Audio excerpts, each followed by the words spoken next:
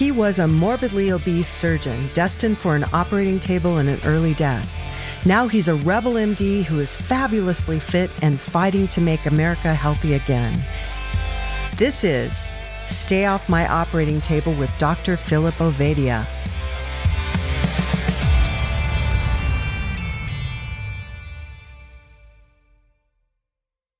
Welcome back. We're doing this particular podcast early in the morning. Dr. O, it's good to talk to you.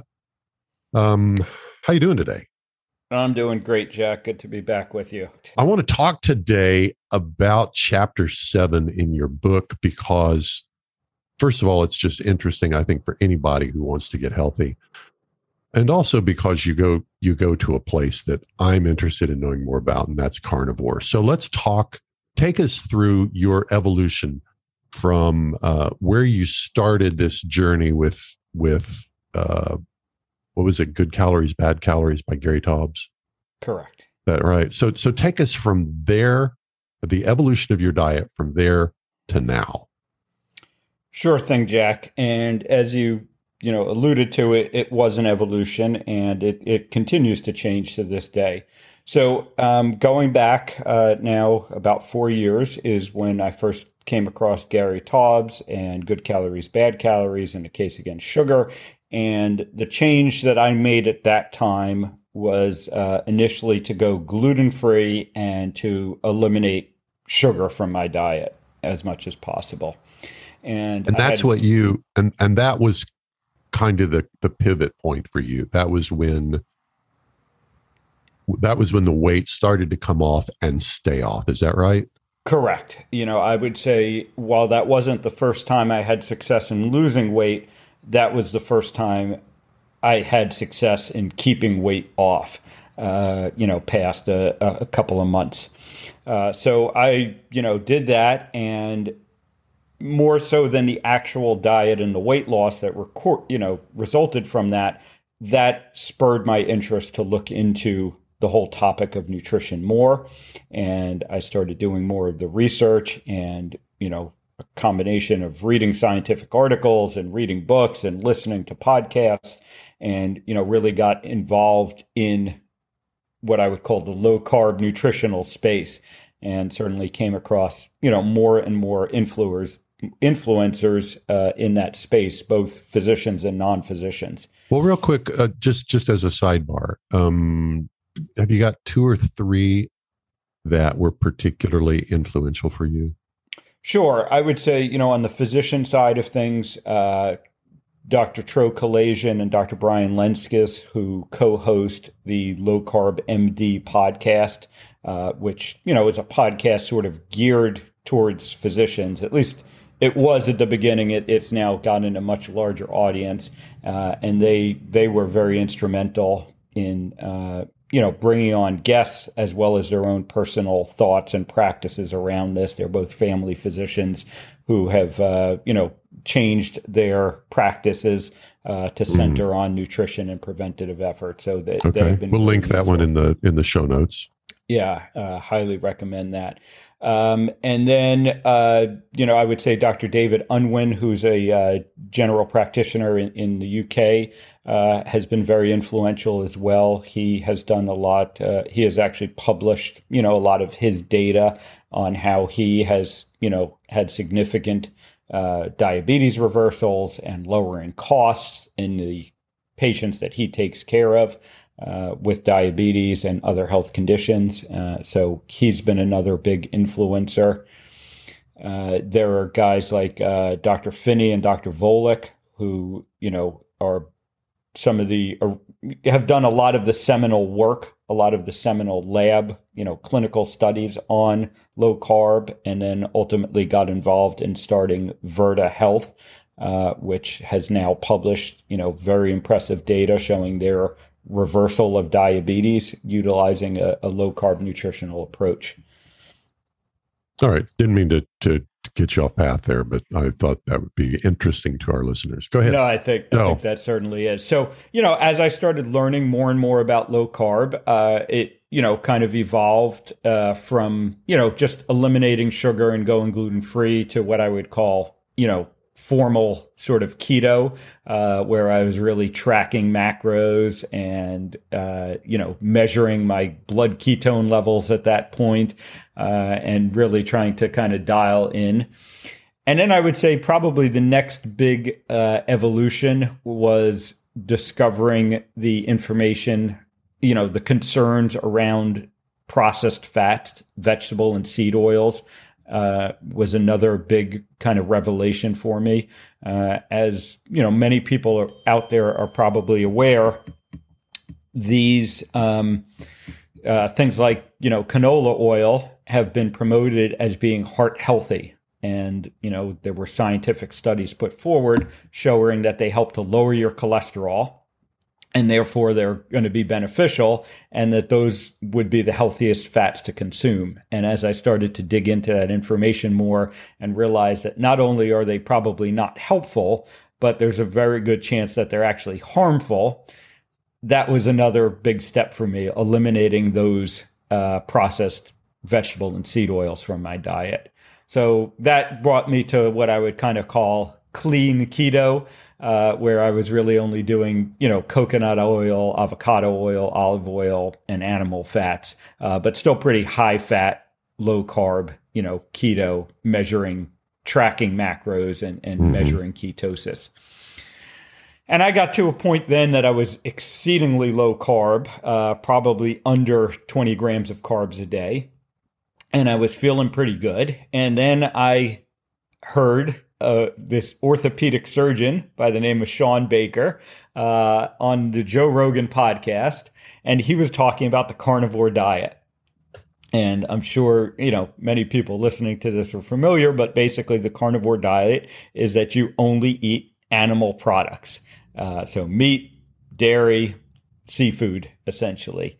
And you, therefore, basically eliminate carbohydrates completely. There's very small amounts of carbohydrates in some of the animal foods and some dairy products, but you're essentially eliminating carbohydrates.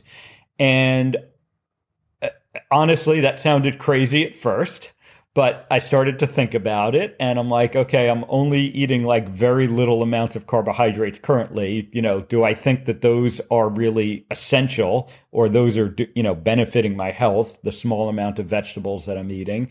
And I, looked into it more, and I started hearing about people who had been on this very long term, going on decades. I just came across the historical sort of reports of the carnivore diet. Most famous is a scientist explorer by the name of Vilmer Stephenson, who had kind of embedded himself with, the Inuits and survived over a year on just, they eat essentially just whale blubber, but a carnivore diet.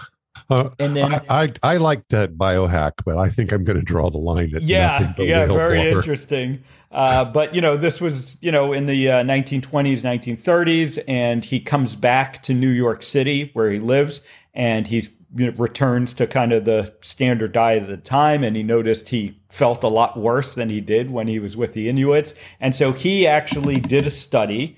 He and one other gentleman were actually inpatients, it was basically considered, at Bellevue Hospital at the time, for about a 6-month period, doing strictly carnivore diet, having their blood work monitored, all of this stuff, and, showed that it was a very healthful way to eat, and showed improvement in all his markers at the time. Now, when was this? This was in the 1920s, 1930s. Wow. And he had a couple of books that he wrote, very interesting reading as well. But, you start to see the history, and then that brings you to all the ancestral tribes, and, that are out there that basically survive on carnivore diets as well.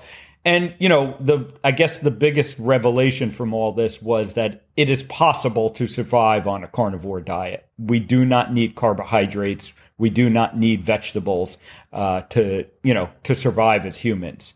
So I made that leap of faith, and I said, let me try it, for a couple of months and see what happens. So this brings us to March of 2019 that I went full carnivore. And I would say the two biggest improvements that I noticed, first one was immediate. So I had persistent trouble with inflammation, specifically plantar fasciitis in my right foot. And, at this time I was doing a fair amount of running. I had run a half marathon. I had done I remember actually the last day of non-carnivore, I had run a 10K. And I always had this trouble with plantar fasciitis in my right foot. I would get up every morning. I would, get out of bed, and for about 10 minutes, my right foot would hurt until I sort of worked it out. And I had done all the physical therapy, stretches, exercises, everything that's recommended for plantar fasciitis. Had stopped running, changed shoes, all of that. Right. Nothing helped. My third day on carnivore, I got out of bed, I put my foot down, and it didn't hurt. And I'm like, that's interesting. Maybe it's just a fluke. And, the pain did not come back again. And early on, when I was doing carnivore in those first few months, and I would stray and I would have something, and again, we're not talking like I was downing a whole cake or anything. Oh, I like your ringtone. Thank you. I would have a, few bites of something that was non-carnivore. I would start to feel some pain in my right foot. And I could tell that inflammation was coming back. So that was the most noticeable. Like how long did it take to feel the impact? When you'd have carbs? Early on, it was pretty much right away. Like if I had something that day, the next morning I would feel some pain in my foot. It was nowhere within near. Hours. Yeah, within hours. And it was nowhere near the original level that it was. But I could start to kind of feel some inflammation down there. So for whatever reason, that's where I had some inflammation, and it went away on carnivore, and it's never come back again. Wow. On the long term, now that I've been primarily carnivore for coming up on, almost 3 years here, I stick with it because it's just the easiest way of eating for me to maintain. I don't have to track anything. I'm not, worried about macros. I'm not measuring, ketone levels. I kind of know I'm in ketosis because I'm not eating any carbs, but I don't really worry about it. And the shopping is easy. I literally, the rare times I go to the supermarket, it's a quick lap around the outside. I pick up some meat, some seafood, some dairy, some eggs, and I'm out. Most of my shopping, honestly, is not done in the supermarket. I tend to get a half side of beef from a local farmer every few months, and I get some seafood from, one of the local seafood shops. And, and that's, I'll oftentimes go to the farmer's market and get some, fresh eggs from the farm.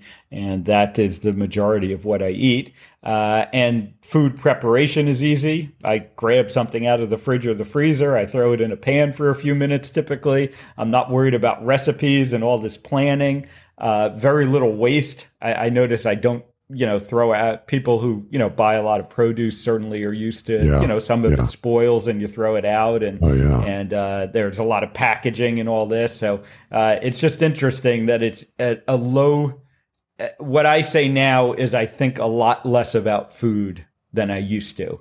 And it's not a constant, thought in my mind. What am I going to eat? When am I going to eat? I got to go get this to prepare, this recipe and these types of things.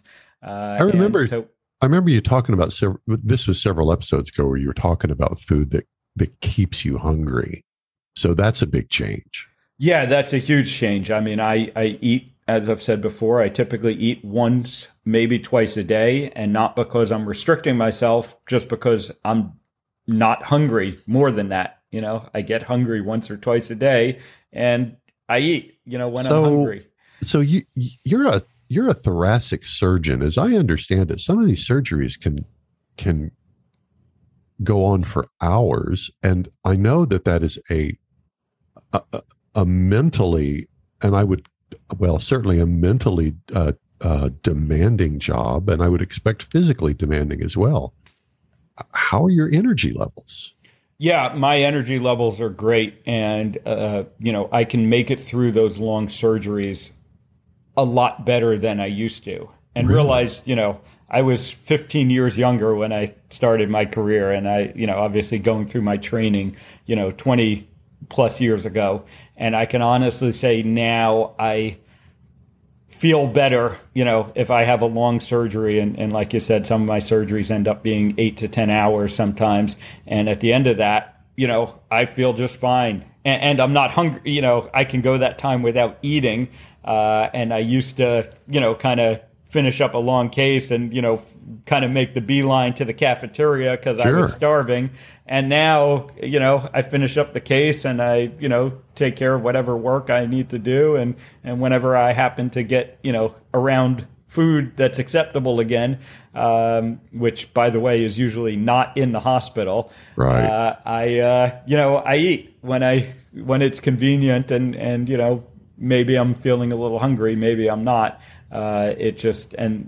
So I have a lot more energy. I have a lot more mental clarity. And many people who do low carb and especially, carnivore, notice that. For whatever reason, it just seems one of the sort of myths that persist is that your brain needs sugar your brain works on sugar. And the reality is that the brain seems to work much better when the body is in ketosis and burning fat instead of, burning sugar as its primary fuel. I know evolutionarily that certainly would make sense simply because for 99.999% of our history, the bulk of our diet would have been stuff we'd hunted and killed, and being able to eat ripe fruits or berries would have been a rarity rather than something that was available all the time. So it makes sense that our bodies evolved to process protein and fat as to keep us going rather than carbs. I understand that from an evolutionary standpoint, but there's just something it's kind of jarring to hear a testimony about it, to hear, hey, I actually do this. Here's my actual experience. I'm fascinated by it. So I want to ask a couple of questions about contraindications. So how would a person know that you shouldn't be trying a carnivore diet? Well, so, that's a very interesting question because I get asked a lot, about contraindications or downsides of the carnivore diet. And honestly, I struggle to come up with any, because every sort of perceived contraindication, let's say, to the carnivore diet, meat is going to harm your heart or meat is going to harm your kidneys. There are a couple others that are, pretty commonly put out there. And when you really dig into the science behind any of those claims, none of them turn out to be well-founded in the scientific literature. And then, the personal experiences that go along with carnivore as well. Almost every disease that is supposed, that carnivore, that eating a lot of meat will worsen. I can find reports of people with those diseases saying that they've improved their conditions with the carnivore diet. And that's what kind of keeps me where I am, as a primarily carnivore way of eating, because my personal experience has been positive. I interact with a lot of people, my clients, and then, on the various, forums and websites around carnivore diet who report similar things, that they've had great experience with it. You alluded to, ancestrally and, from an evolutionary standpoint, this is the diet that we primarily evolved as humans on. And I can go back through the scientific literature, and find a lot of evidence to support the carnivore diet and support, eating a primarily meat-based diet. And the only evidence that really speaks against it is really lousy scientific studies that have come out in the past, 40 to 50 years. And like I said, those studies are all, associational studies. They look at what people are eating overall and try and pull out one particular element, the meat, and tie that to bad outcomes. But the reality is that over the last 40 to 50 years, when people have been eating, when people report that they eat meat, that is mostly in the context of, let's say, a hamburger, which is fried oftentimes in vegetable and seed oils, is eaten with a bun and all the toppings, and the side of French fries fried in vegetable and seed oils, and oftentimes a soda, sugar sweetened beverage that's drank with it. And so that all gets put in, but all that the bad effects get attributed to are meat. And the reality is that the meat is probably the healthiest part of that, kind of meal that I just went through. And so there really is no good scientific evidence that isolates meat as a risk factor for any of these diseases. And, but I will say that even though I've been on this diet for, almost 3 years, and I know the thousands and thousands of people who, have had success with it, I remain skeptical, and I'm always on the lookout. And, people who follow me on Twitter will see some of my interactions. If someone can send me good evidence that, eating a carnivore diet or eating large amounts of animal products is bad for our health, I want to see that data, because obviously I have a personal interest in this. This is what I am doing personally. So if it's harmful, no one should be more interested in that than me. And thus far, I have not seen any evidence to say that. So getting back to your original question, are there any contraindications to a carnivore diet? I really cannot come up with any. I do caution people that, it needs to be done in a certain way. If you have a lot of medical conditions like diabetes and heart disease or kidney disease, you probably should be working with a knowledgeable physician to do it rather than just doing it on your own.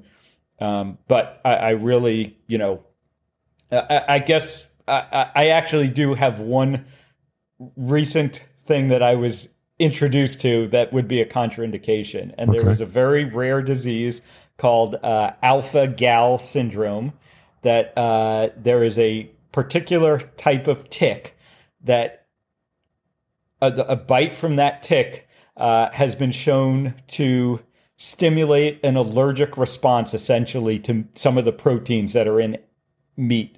And this syndrome can actually, cause people to be allergic to meat, essentially.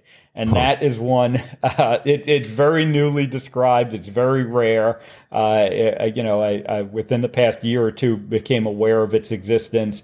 It's kind of fascinating to me from a scientific standpoint, and that I would say is perhaps the one contraindication that I've ever found to a carnivore diet. Okay, let me ask you about. I actually thought this was going to be a short episode, and boy, was I wrong. I've got so many questions. One of the things I've heard, and I haven't done this myself, so I don't know that this is a fact, but we hear all the time that you need fiber in order for your bowels to function properly and keep things moving well.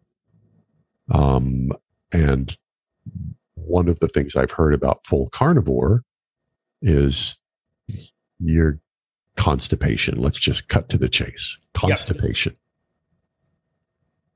Talk about that, please. Sure thing. So the experience of most carnivores is that they move their bowels less often. So, we have come to expect, I would say, people on, sort of a standard American diet, or even, people on a healthy, let's say a Mediterranean or, even a vegan vegetarian diet. We've been told that it's normal to move your bowels every day or multiple times a day. And my personal experience on carnivore, and again, the experience of lots of people on carnivore, is that doesn't happen. I would say I average 2 to 3 bowel movements a week. Okay. But understand that that's different than constipation. Constipation is when you have essentially, an accumulation, a backup that's usually associated with pain and discomfort. Right. I just move my bowels less often, but they're normal bowel movements. They don't take extra effort or straining. And, basically what I attribute that to is that the food that I am eating, my body is fully utilizing. Fiber, understand that our bodies basically do not digest fiber. It passes through our digestive system. This was, thought to stimulate, keep the bowels healthy by keeping things moving through. But, the reality is that if you're eating food that your body is fully utilizing and there's a lot less waste products being made, I would view that as a good thing. The myth around needing fiber comes from a couple of different places. It actually, when you really trace it back through the scientific literature, there was a scientist, and I forget his name, and this is like early 1900s, and he was, studying one of the tribes. I believe it was, in Africa, and he was just so impressed by their bowel movements. Like, he thought they had a perfect shape and amount and this and that. And he was very impressed, and he figured out that there was some high fibrous plant, that was local to the area that they ate a lot of. And so, he basically said, look at these guys, they're eating all this fiber, they're having all these great bowel movements, much better than we have, back in civilized, Europe or America. And this all started the myth, basically, that fiber was necessary to have healthy bowels. When you look at the science, I'm just laughing because there are so many of these stories about these commonly accepted truth, in air quotes, that actually has its roots in either bad studies, no studies, apocryphal studies. I keep running into this, and maybe I'm laughing so I don't cry. Yeah, it really, this is the stuff you start to figure out when you look into this. So there was a very good study done, an interventional study done on what we call idiopathic constipation. So people who were struggling with constipation, and they had painful bowel movements and all the things that goes along with true constipation. And they gave these people fiber supplements, and it made it worse. So the data shows that increased fiber does not correlate to, good bowel habits or good health overall.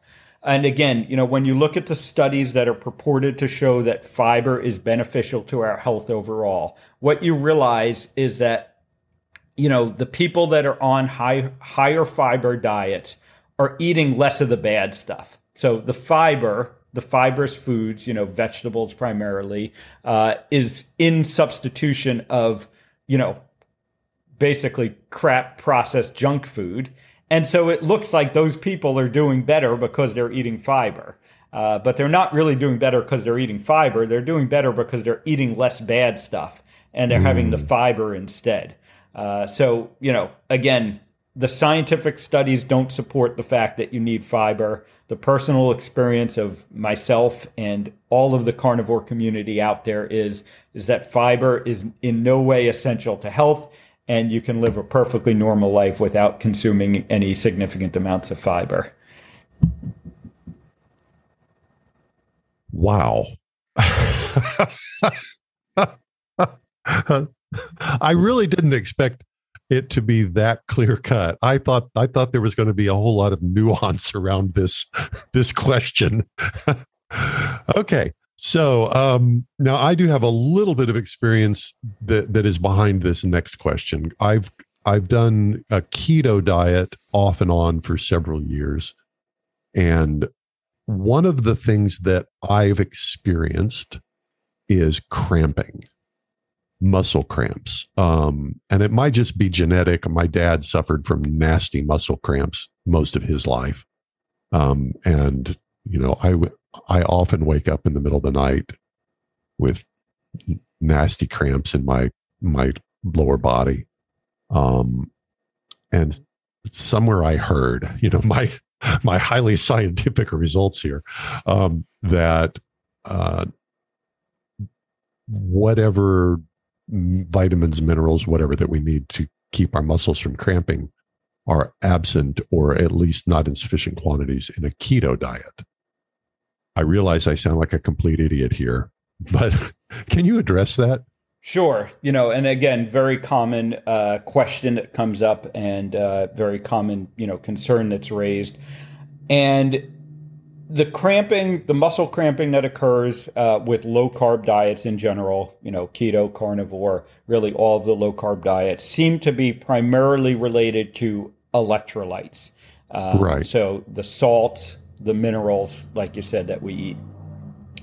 And I would say there's probably, there are a couple of factors in play here. The one pretty clear factor that we know is that when you're eating less carbohydrates, your insulin level drops. Insulin, we've talked about in the past, is sort of a master hormone in your body. And one of the many effects that insulin has is it causes your kidneys to basically retain salt. And so when your insulin level drops, basically, you start to, the kidneys start to flush out a lot more water and a lot of salt. And this is, some of the initial, rapid weight loss that we see with people that go on a low carb diet is that they're just getting rid of a lot of water weight. But anytime water is being, released by the kidneys, there's salt that's going with it. So, one can very quickly become salt depleted on especially when they first start a keto diet or a low carb diet, I should say. And so you need to replace that by taking salts. And that's one of the many things, that I do with my clients is making sure that their electrolyte intake, high quality sea salt is usually what I recommend. And then magnesium seems to be the other element. And also realize that many of us are deficient in these, electrolytes and elements to start with. And without getting too deep into it, for many reasons, our food supply has become deficient, or we've been told to restrict our intake of salt. The salts that we tend to consume are poor quality salts that don't really have the electrolytes and the minerals that we need. So it's led to a vicious problem. But most of those issues around cramping, I find, get corrected with proper electrolyte supplementation. And they also, over time, again, your body adjusts. So, for instance, I don't do the rigorous sort of electrolyte supplementation now, 3 years into the carnivore diet, 4 or 5 years into low carb dieting, that I needed to, at the beginning of this experience. Oh, this is very helpful for me. This is really very helpful for me. Okay. Those are my questions. Are there other things that I should be asking about that we need to know? I think the other important aspect of the carnivore diet that needs to be mentioned is that it is probably the best elimination diet that people can do. And so when I talk to my clients and they're trying to optimize their health, oftentimes I will propose the carnivore diet as an elimination/reset diet. So it is pretty clear that meat, salt, and water is kind of the minimum, that humans can survive on. What about coffee and whiskey? Because that's pretty important for me. Well, yes, indeed. And we can talk about that a little bit. But, if you're trying to figure out what foods might be triggering your various health problems, one of the most useful aspects of the carnivore diet is that it is the best elimination diet that you can do. So you can put yourself on, very basic carnivore, meat, salt, water for, let's say 3 months and see how you feel. I tell people this is going to reveal to you how good you can actually feel. And then you can use the carnivore diet, for instance, as a baseline to start adding back in foods. Right. Intentionally. Michaela Peterson did that. Yes, exactly. That's how she healed herself, I guess. Correct. And for people with autoimmune conditions in particular, that is an especially powerful use of the carnivore diet. And finally, again, as I go through in my book, I don't say that the carnivore diet is the only way to be metabolically healthy. I go through in my book how you can be metabolically healthy on literally everything from vegan to carnivore, and a couple of things in between like keto and paleo and Mediterranean type diets. Right. But I think it is an important tool that we do not utilize enough, because of the fears, because of the mistruths that have been, around meat in general and around the carnivore diet in particular. It doesn't get utilized as much as I think it should. And I think it can be a very useful tool. But again, I'm not out here saying everyone needs to be on a carnivore diet. I don't think there is one right diet for everyone. And the diet changes over time for everyone. So carnivore might be a useful tool at some point in your experience. And, it may or may not be something that you need to stick with long term. Okay. One last question. How long? Oh, it's probably a series of questions. Now, how long have you been mostly carnivore? So I started in March of 2019. We're recording this in October 2.5 years. 2021. So 2.5 years. And you don't see any reason to change? I really don't. It's the best I feel. I'm happy with the way I eat. I eat when I'm hungry. I eat until I'm full, and I enjoy all the food that I eat. I don't feel deprived. I don't, feel like I'm starving myself. And so I really don't have a good reason to go back, to not continue to eat this way. And that's the bottom line for me. All right. Well, I think this has just been killer. This has been, for me, has been very, very eye-opening and educational. I would just want to remind our listeners they can follow you on Twitter at iFixHearts. Please visit Dr. Ovadia's website as well, Ovadia Heart Health. That's OVADIA hearthealth.com. He's got a telemedicine practice. If you need help with with your metabolic health, he's the guy to talk to. And I guess if you're around the Memphis area and you need to have your chest cut open, you're also the guy to talk to. But let's hope that's not going to happen. All right. Well, this has been the Stay Off My Operating Table podcast with Dr. Philip Ovadia. I'm your host, Jack Heald. We'll talk to you next time. Chances are you wouldn't be listening to this podcast if you didn't need to change your life and get healthier.